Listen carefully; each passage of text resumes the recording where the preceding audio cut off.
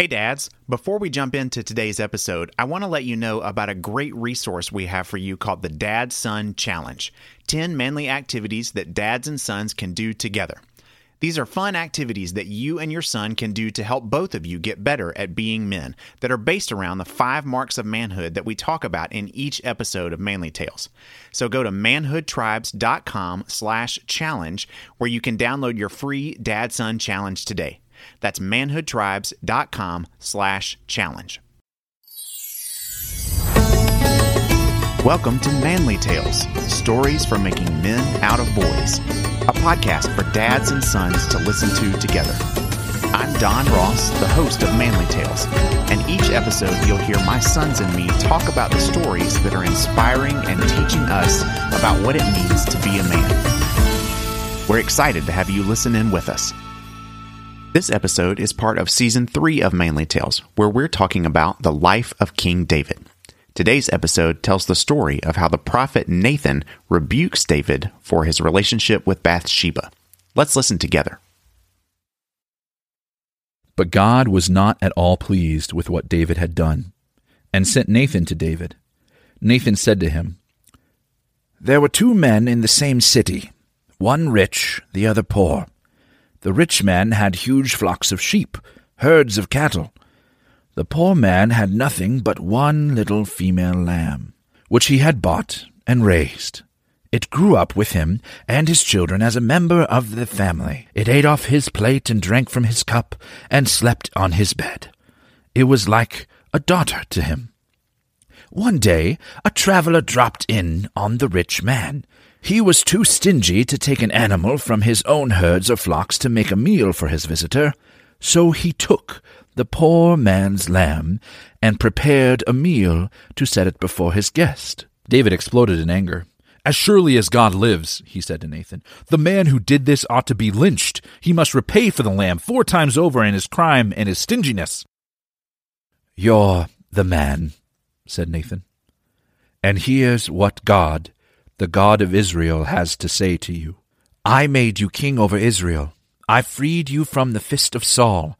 I gave you your master's daughter and other wives to have and to hold. I gave you both Israel and Judah, and if that hadn't been enough, I'd have gladly thrown in much more. So why have you treated the word of God with brazen contempt, doing this great evil?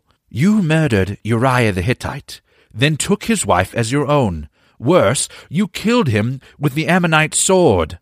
And now, because you treated God with such contempt, and took Uriah the Hittite's wife as your wife, killing and murder will continually plague your family. This is God speaking, remember?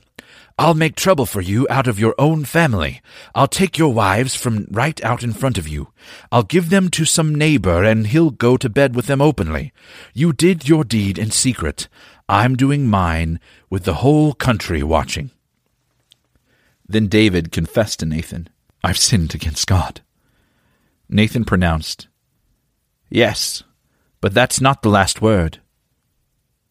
God forgives your sin. You won't die for it, but because of your blasphemous behavior, the son born to you will die." After Nathan went home, God afflicted the child that Uriah's wife bore to David, and he came down sick. David prayed desperately to God for the little boy. He fasted, wouldn't go out, slept on the floor. The elders in his family came in and tried to get him off the floor, but he wouldn't budge, nor could they get him to eat anything. On the 7th day, the child died. David's servants were afraid to tell him. They said, "What do we do now? While the child was living, he wouldn't listen to a word we said. Now with the child dead, if we speak to him, there's no telling what he'll do." David noticed that his servants were whispering behind his back and realized that the boy must have died. He asked the servants, "Is the boy dead?" "Yes," they answered. "He's dead." David got up from the floor, washed his face and combed his hair, put on a fresh change of clothes, then went into the sanctuary and worshipped. When he came home and asked for something to eat, they set it before him, and he ate. His servants asked him, "What's going on with you? While the child was alive, you fasted and wept and stayed up all night. Now that he's dead, you get up and eat?"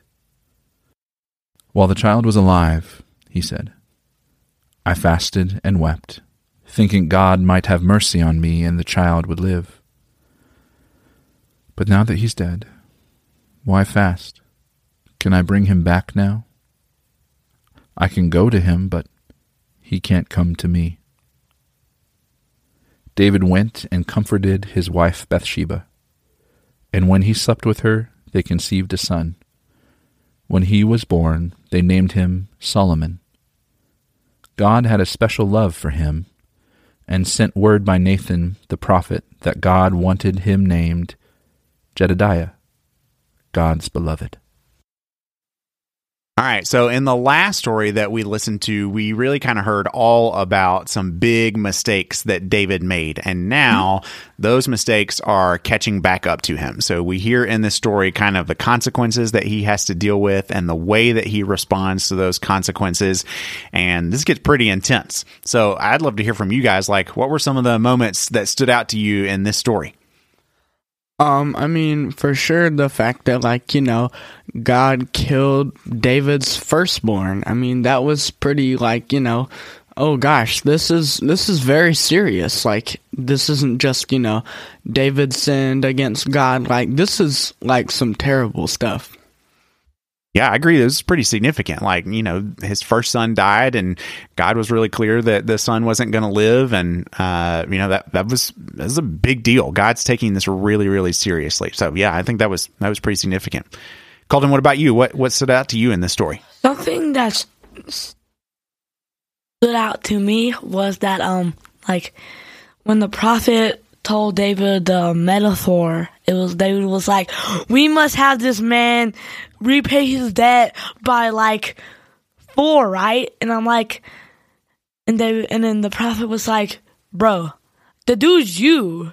And Yeah. David was like, "Oh no."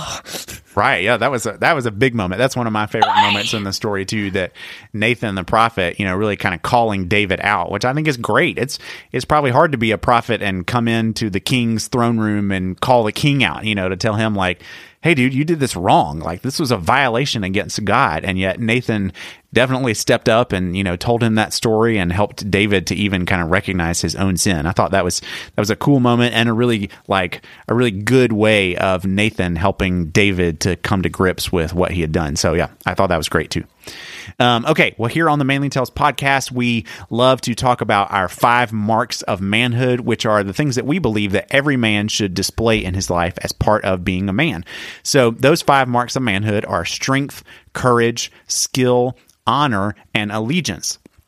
So now, as David is kind of dealing with the consequences of his mistakes, what do you guys see in this story? Like, how does he display some marks of manhood? Eli, what'd you see? I mean, for sure, I definitely saw allegiance, and just like David fasted for basically 6 to 7 days, and like he had done some terrible things, and God was going to, give him a consequence that was fit for those terrible sins, but like still in all of it, he was faithful to God and was like, hey, I know that I have to have this kind of consequence, but I realize that it is like they weigh out the same, and that I need to have this to be able to move forward. And so I really thought it was just cool that like he kind of accepted the fact that like, this is my son and he's going to die, but I'm still going to love God and do my best to show that in the future. So I thought that was really cool. Yeah, I thought so too. I think that's a great example of, kind of we're returning a little bit to the allegiance that we know has been true in David, but he kind of messed up on in the last episode. I think we're, trying to see him return to, who he really is. So that's good. Colton, what about you? Any marks of manhood that stood out to you? I think strength, because bro fasted for a week, and to be able to fast for a week, that you have to have some major strength. Yeah, I think so too. Like his body was definitely prepared to be able to do that, and he pushed himself physically to be able to, be at that place. And even the servants were kind of like, he's not eating. Like, is everything okay? Yeah, exactly. So yeah, he was definitely pushing himself to do that as a way of trying to show his allegiance to the Lord, and even I think trying to show some honor to his son, like trying to do right by his son in the sense of like, he kind of said like, maybe if I can fast and pray and really repent, that God will relent and spare my son. And that didn't happen, but we saw him trying to do right by his son as best he could, and I think that was really good. I think that was definitely more consistent with the David that we've known throughout most of his life. So yeah, that was significant. Okay, anything that you guys would say, like as you look at David in this story, that you would go, that's something that I would want to put into practice, or that's I would like to be like David in that way. Anything that stood out? Praying to God when I made a mistake. Okay, yeah, and why is that? Because it's like I make a lot of mistakes, and I just being able to pray to God and like have Him forgive you is just something I need to work on and want to be like David in that way. Yeah, I think that's great, Colton. I think that's just acknowledging and recognizing like prayer is a big part of repentance and of being right with God. And so, yeah, I think that's awesome. Eli, what about you? What did you see from David that you would like to imitate?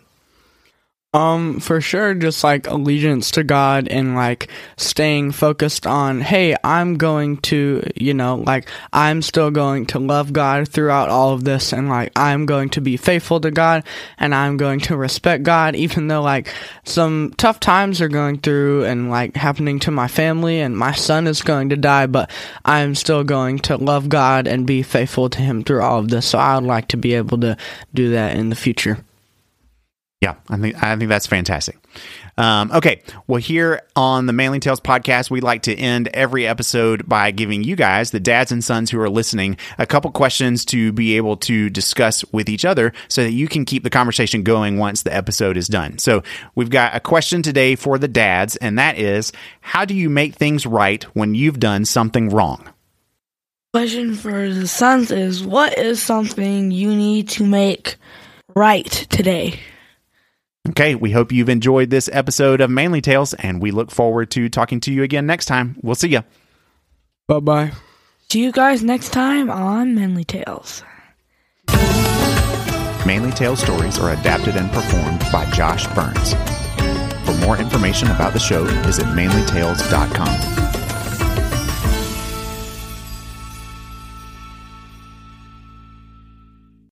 Hey dads, don't forget to download your Dad-Son Challenge, 10 manly activities that dads and sons can do together. Just go to manhoodtribes.com/challenge.